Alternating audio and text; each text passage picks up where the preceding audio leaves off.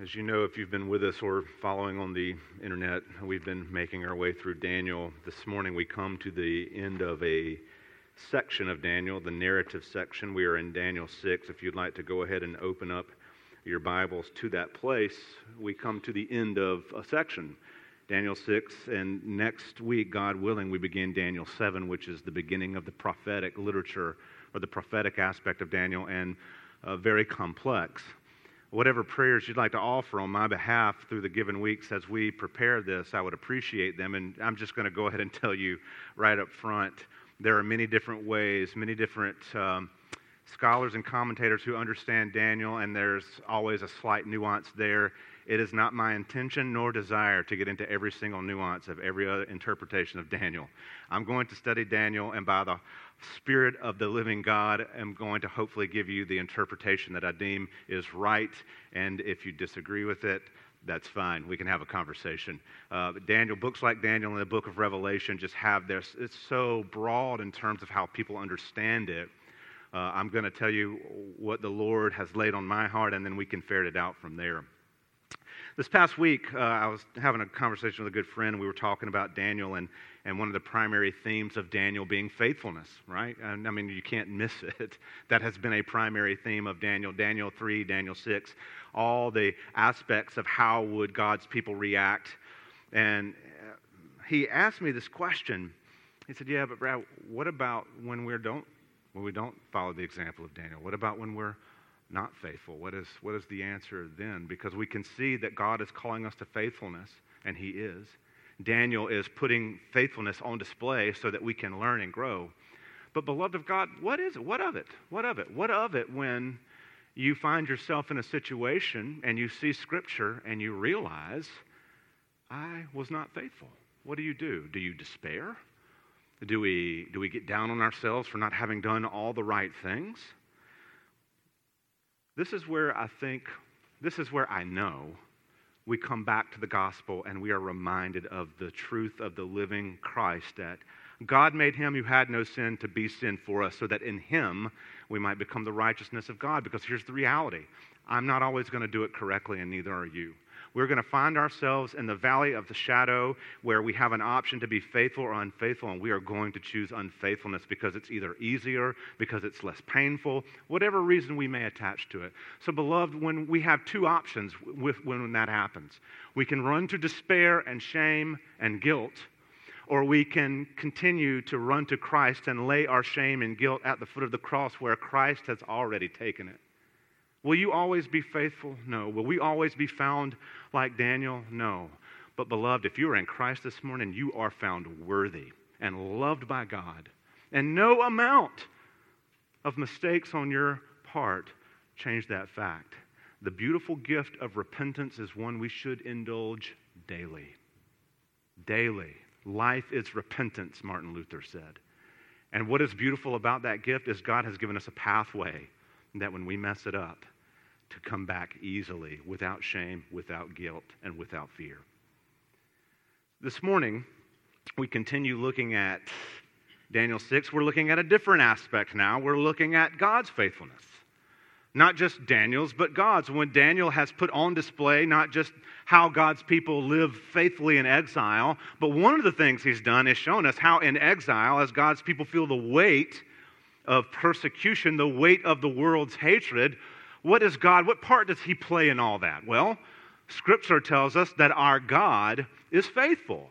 And that's kind of what Daniel 6 is getting at this morning as we kind of bring this section to an end. It is a fitting exclamation point to be reminded as we now make our way into the prophetic literature, as Daniel's going to begin to lay out the Messianic kingdom and human history as it will develop, and the gospel God thread that runs through all that. One of the things we are ending is this subtle reminder, not so subtle reminder, very poignant reminder, that God is faithful. And as we get into the mysteries of life, we have a God who we can trust.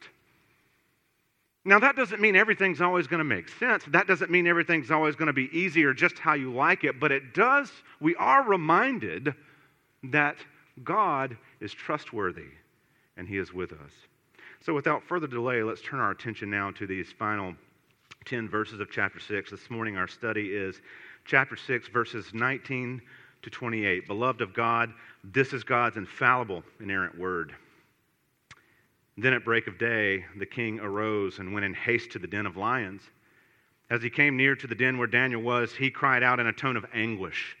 The king declared to Daniel, O Daniel, servant of the living God, has your God whom you serve continually been able to deliver you from the lions? Then Daniel said to the king, O king, live forever. My God sent his angel and shut the lion's mouth, and they have not harmed me, because I was found blameless before him, and also before you, O king, I have done no harm. Then the king was exceedingly glad and commanded that Daniel be taken up out of the den. So Daniel was taken up out of the den, and no kind of harm was found on him, because he had trusted in his God. And the king commanded, and those men who had maliciously accused Daniel were brought and cast into the den of lions, they, their children, and their wives. And before they reached the bottom of the den, the lions overpowered them and broke all their bones in pieces. Then King Darius wrote to all the peoples, nations, and languages that dwell on all the earth, peace be multiplied to you. I make a decree that in all my royal dominion people are to tremble and fear before the God of Daniel, for he is the living God, enduring forever. His kingdom shall never be destroyed, and his dominion shall be to the end. He delivers and rescues. He works signs and wonders in heaven and on earth. He who has saved Daniel from the power of the lions. So this Daniel prospered during the reign of Darius and the reign of Cyrus the Persian. So as the reading of God's word, may he add his blessing. Please now pray with me. Father, we thank you this morning for your word and its power. We thank you for the goodness and grace that you display therein. We thank you that it is this reminder that we can trust in you, that when we are tempted to despair, we have a God of hope, that when we are tempted to fear, we have a God in who gives us confidence. And so, Father, we pray for our hearts to be transformed this morning as we think through this passage of Scripture. It's through Christ we pray.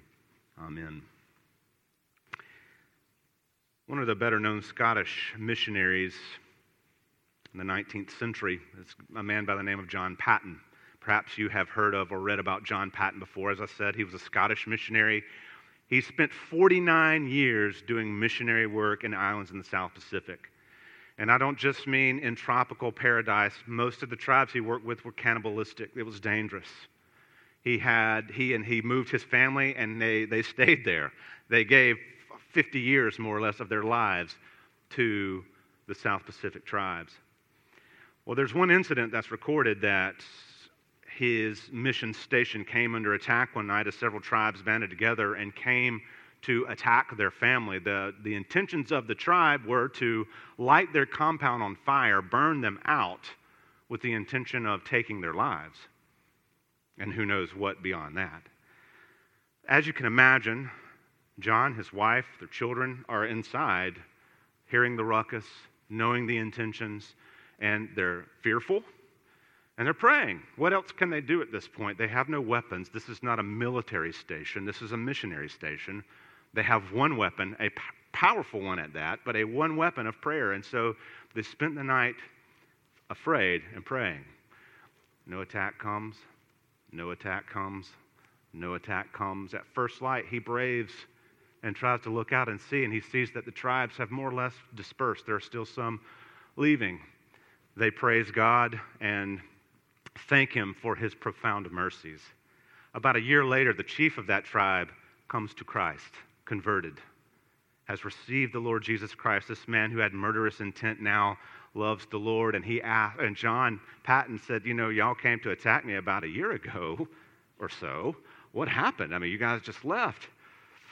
And the chief said, well, when we got ready to attack, we saw a bunch of big men in shining garments around your compound, and so we dare not attack. We left. Now, make of that story what you will. I think it's beautiful. I think it's awesome. And it's just that reminder. Prayer is powerful, and God preserves his people. Talk about a faithful moment in the history of missionary work, and you have God intervening in human history to say, I love you. I'm with you. I will deliver you. Where do we see this best displayed? At the cross of Jesus. What is the cross? The cross is God saying to his people, I love you. You are worth it to me. I'm delivering you. I am able to deliver you. And I will take all that separates me from you and lay it on my Son, so that now when you come through my Son, you come to me, we will never be separated again. I can think of no better picture of deliverance than that gospel beauty truth. This is the same God that Daniel is talking about. When we think of saving grace, beloved of God, we must understand that that is uniquely God's power.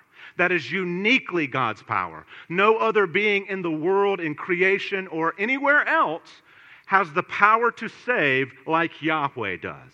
No other God, no other religion. So let every other religion be a liar and God be true, because that is how it is.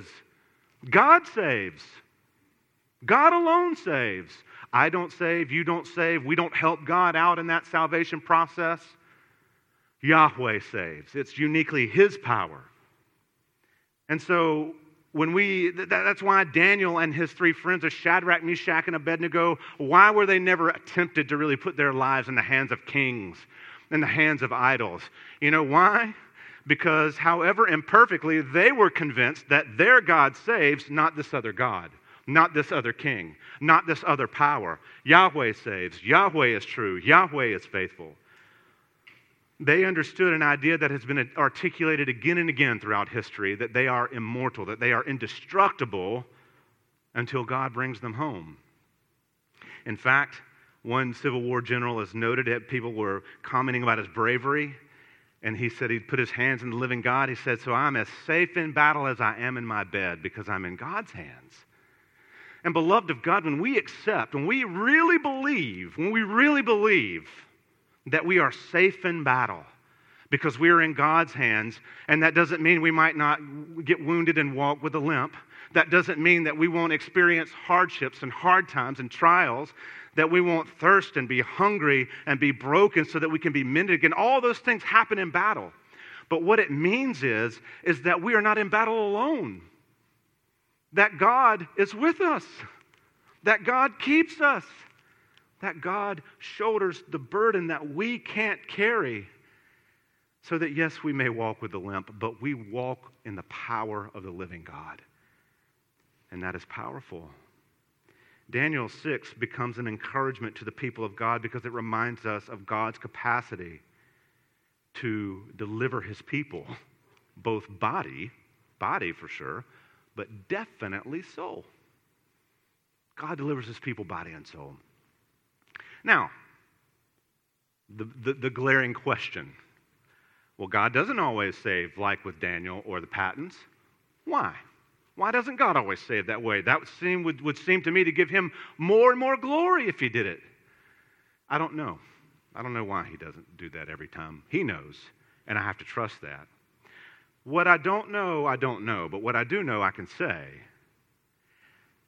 He is our only source of salvific power, that Yahweh alone is the only source of salvific power. If we are looking to get that salvation in any other source other than the Lord of heaven and earth, we are wrong. I've said this before, I will say it again. There's one way to the mountaintop. One. And it is through Jesus Christ to God the Father. That is the way, the truth, and the life. No man comes to the Father except through Jesus, because God alone is the saving one.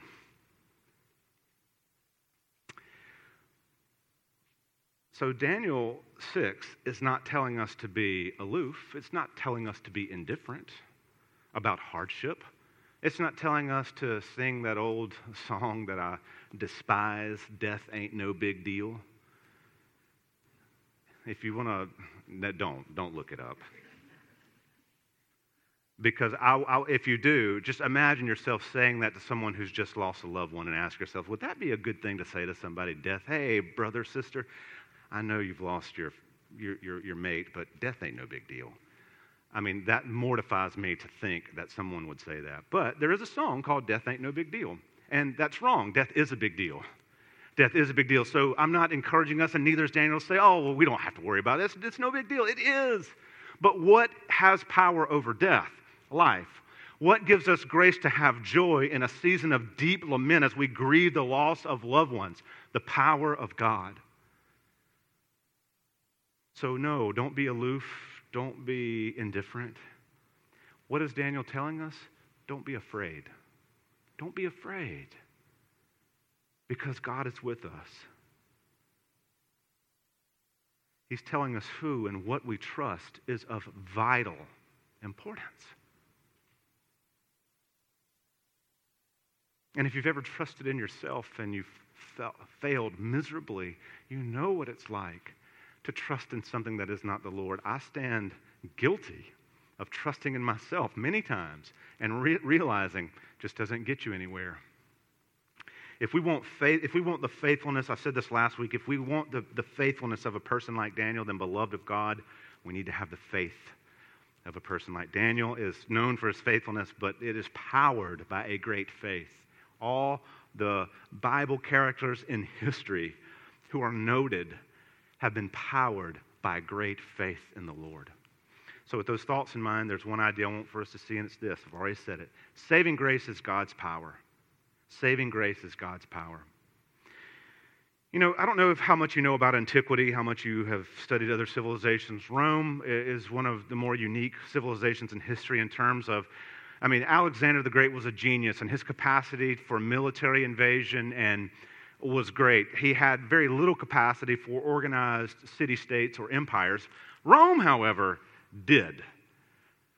Roman law is really kind of cool when you look back at the ancient world to see how organized they could be. Now, I'm not saying it was good or right, but how organized Rome was in the beginning before they kind of went so far down the path of immorality that there was no return.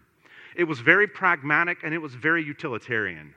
Now, in Roman law, there was no sanctity of life.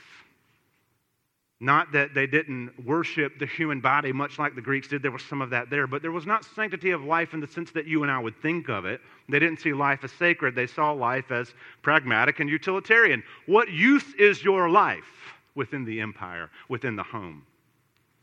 And so life within Roman law was only as worthy as the Father said it was. The Father had complete control over his house. Your life in your Father's house was only as valuable or worthy as he said it was. And if he said you didn't deserve to live, you didn't live. If he said you deserved a place at the table, you got a place at the table. When you look at that, you know what it tells you in Roman law? There was no hope for the weak. The weak had no protection. The law wasn't geared to protect the weak. It was geared to empower the strong to do what is necessary to keep order. It is no wonder that when Christians started growing in Rome and they were confronted with the prerogative of the father to kill a child, to just throw them out, and so oftentimes it was daughters who became the victim of this, who were just left to die through exposure and starvation. Do you remember one of the early ministries of the Christians was rescuing those babies? Why do you think? Because of two reasons, I'll tell you. Because they understood as Christians, there's a sanctity to life. Life is sacred. We are made in the image of God. And two, they had been confronted with their own salvation. What is the response to that? To work for the weak, to help them find deliverance from death. Not in a salvific way, salvation soul way. Literally, these early Christians were imitating what God had done for them spiritually. And so, trying to stand for the sanctity of life is not a thing that we've been doing since Roe v. Wade. It's a thing that the church has been doing for 2 millennia because we are created in the image of a God who saves. When we look at this final paragraph we just read a few minutes ago, we're looking at the miracle. It is a miracle of rescue, a profound miracle of rescue. We see the power of God, and it's seen most completely in his power to save. I've already highlighted that the gospel is the perfect picture of this, that the gospel, that Jesus comes to save sinners who can't save themselves by the power of his life and blood, is the perfect picture of what physically happens here in Daniel. So the power of God is seen most completely in his power to save. when we're looking at this paragraph, we'll break it up into two sections. Verses 19 to 23 are more the deliverance part, where we're described, or the writer is describing the deliverance.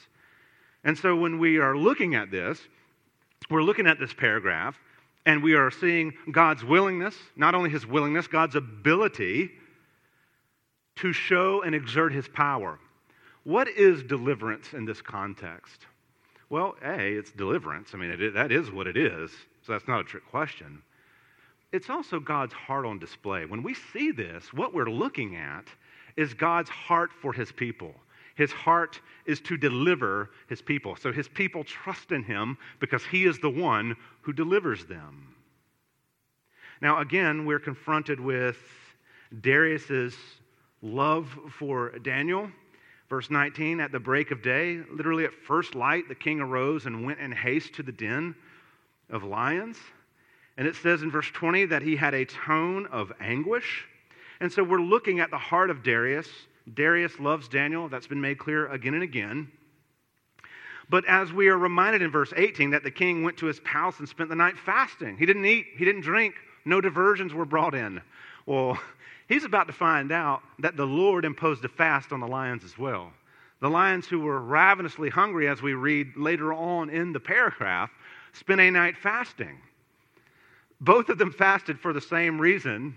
They had been confronted with Yahweh's servant Daniel. Daniel had been brought into the life of Darius, and Daniel had an impact. Daniel was mixed in with those lions, and by the ministering spirits of God, the angels of the Lord, Daniel had an impact. So we're seeing this man of God who has an impact wherever he goes. Why? Because he's such a great guy? Well, no, because the Lord is with him. I mean, he probably was a great guy. I'm not taking anything away from him. But the Lord was with him. The king didn't eat that night. The lions didn't eat either. But I love this. I'm coming back around to this. We looked at this last week. When the king calls out to him, "O Daniel," how does he describe him? "O Daniel, servant of the living God, has your God, again, whom you serve continually, been able to deliver you from the lions?" Now, he doesn't just leave it at Daniel, because there's only one Daniel down there, right? So it's not like he's having to ferret out which Daniel is going to answer him. There's one. Why do you think the writer keeps throwing that little phrase back in there? Servant of the living God, whom you serve continually. He keeps using this phrase to make a point about Daniel. That Daniel is the guy who serves his God continually without regard for the circumstances. Look at where this Daniel is. He's in a den of hungry lions. He's alive. He's in a den of hungry lions. Why? Because he refused to serve his God. Whether he's being thrown to lions, whether he's being threatened with death from not bowing down to a statue, he is serving his God. And so the writer is making a point about Daniel that we look at him and we rightly think, wow, this guy is exemplary, and he is, because come hell or high water, as we say in the South, he serves his God continually, doesn't stop. And beloved, that speaks to us. When we should find it compelling that someone without regard for the circumstances remains steadfast in their service. Would that we all be that way? Could you imagine the awakening this world could experience if the church really bound itself together and we served our God continually? A powerful, powerful message would go forth.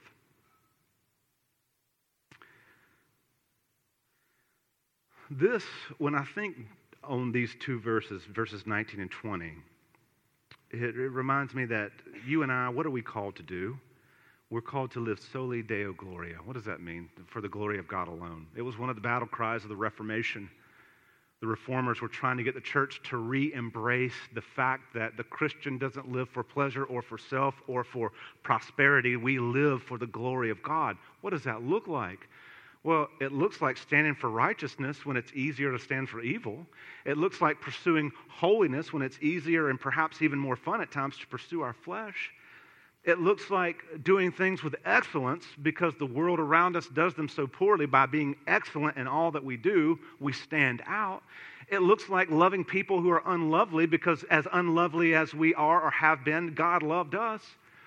It looks like embracing the weak and the awkward and those who are filled with shame, not to lord over them, but to walk with them in truth and grace and justice and help them. Living Soli Deo Gloria, the question asked, not can I do it, but how will this glorify God?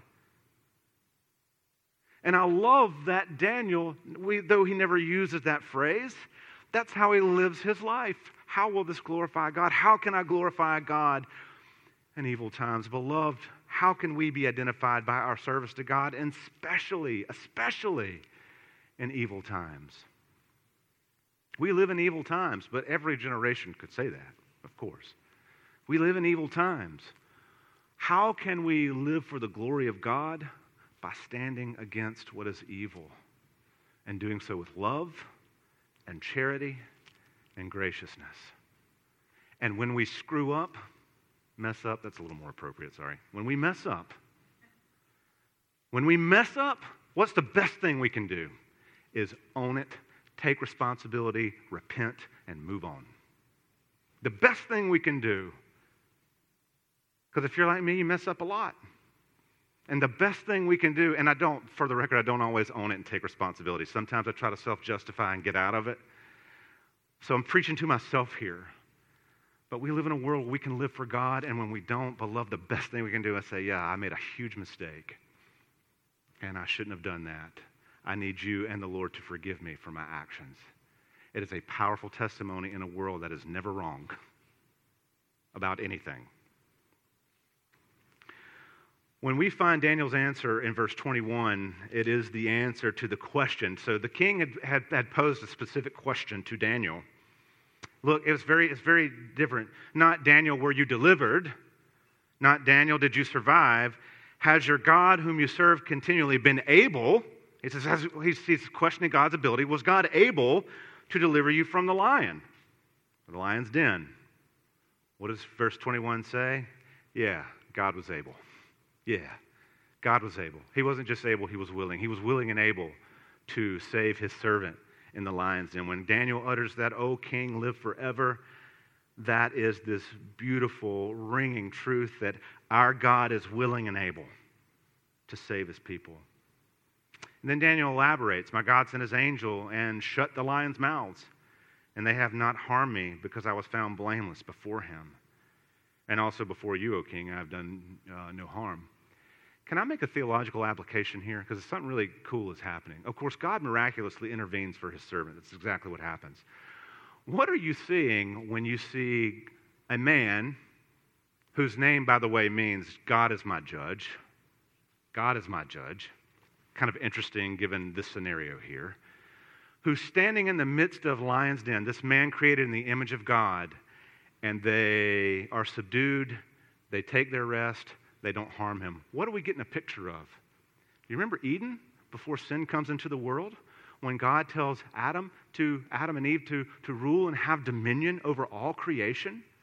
And we see Adam and Eve having dominion over all the animals. Well, again, you're getting pictures of Messianic kingdom here, which Daniel is about to start talking about. You're getting pictures of how God's creation was made good in the beginning and how man was able to have dominion over the creatures. Now, it's a brief glimpse. It's a brief glimpse of what Yahweh is up to in bringing creation to fulfillment in Christ. But I love this idea that here's this man with beasts who are normally carnivorous and would tear him to pieces, and yet they lie subdued in the way that God created them. It's a powerful picture of what God is up to, of how he's bringing order more and more and more to the chaos of sin, that he's bringing life more and more and more where there was death. And it's a beautiful thought. It's a beautiful picture. We have this, and it's wonderful. I love what Daniel says. I was found because I was innocent before you, and also before you. Because I was innocent before him, he's speaking of God, and before you, O King, I've done you no harm.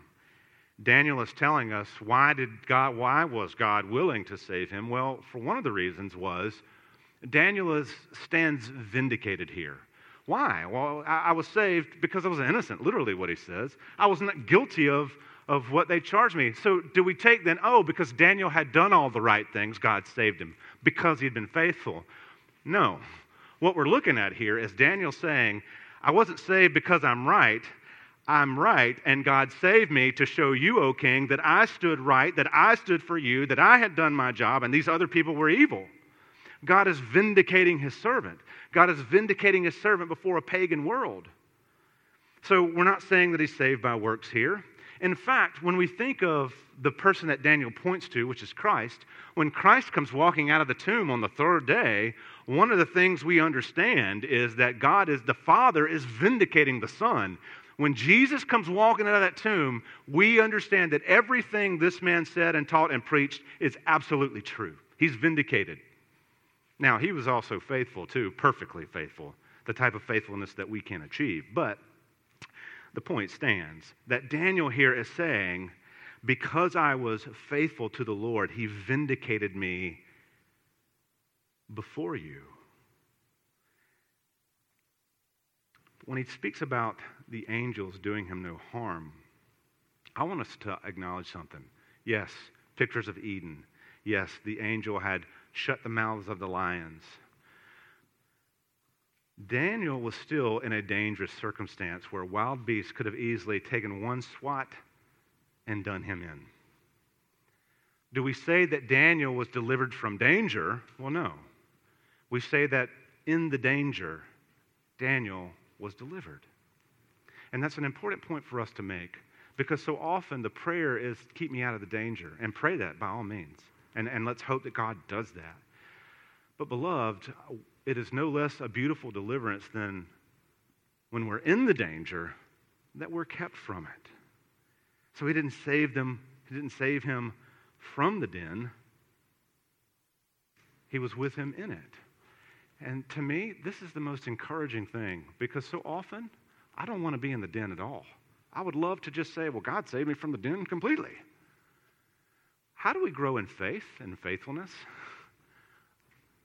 Well, primarily by having to trust in hard times and realizing that the power of God can be powerfully worked in us when we do.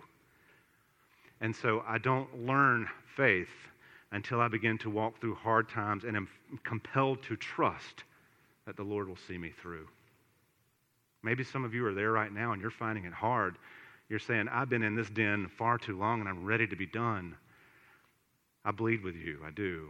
Let me encourage you to continue to ask for faith. Continue to pray for faith. Continue to look to God in faith. And may he answer.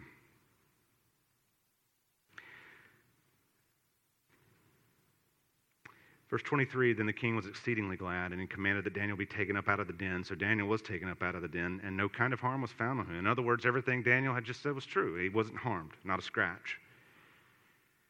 Why? Because he had trusted in his God. That is powerful. That is powerful. Why was Daniel brought out unharmed? Why was Daniel brought out unharmed? Well, God's mercy. That's God's mercy. What does the text say? He didn't live for rescue. Daniel didn't trust insofar as he was rescued. He trusted and served God continually. And God rescued him. Can you imagine the bolster in our faith and faithfulness the more we see God move and work? Beloved, I love this note. They're trying to make sure we don't separate that Daniel had a living, active trust in his God and that it compelled him to live in a different way. You know, you and I are called to trust whether we are rescued or not. We are. We don't live for rescue. Well, we shouldn't. We shouldn't live for pleasure. We shouldn't live for happiness. We should live for God. And repent when we don't. Live for God, trusting that he will see us through. So we trust God when it's easy. We trust God when it's hard. We trust God in all things. And there's a real simple reason why. Because trusting in anything else is folly. Trusting in anything else leads to death. Because he is our only hope. Just briefly, these last few verses, we have the praise rendered or praise given and judgment rendered here. Verse 24 is an interesting verse. And the king commanded, and those men who had maliciously accused Daniel were brought and cast into the den of lions, they, their children, and their wives. Pretty brutal. Pretty pervasive. They, their children, and their wives. People have questions of the centuries. Why? That's brutal. It's like, well, if you live in a culture with no sanctity of life, why would you expect anything less than brutality?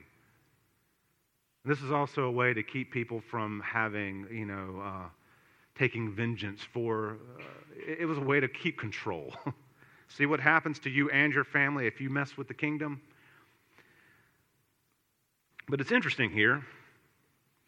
In the Aramaic, in the text, in the Aramaic, where you see there, the ESV says maliciously accused. I don't know what, if you're using a different Bible translation, it says something else.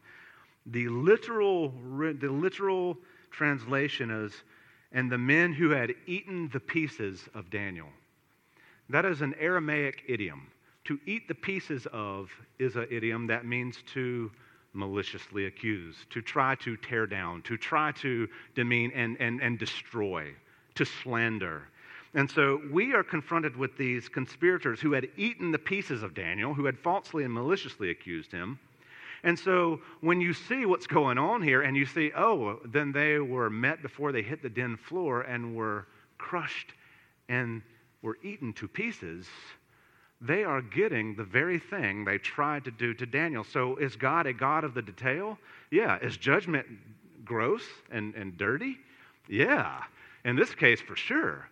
But it's interesting what they had tried to do to Daniel, they received in themselves physically. But it reminds us of scriptural principles, beloved. And let us remember this. Remember what Jesus said when he was teaching? With the measure you use, it will be measured back to you. Pressed down, shaken together, running over. People typically use that in a positive context, and it can be. But with the measure you use, it's measured back to you. Or, as Paul would later say, you reap what you sow. These men had sown in death, and now they're reaping in death.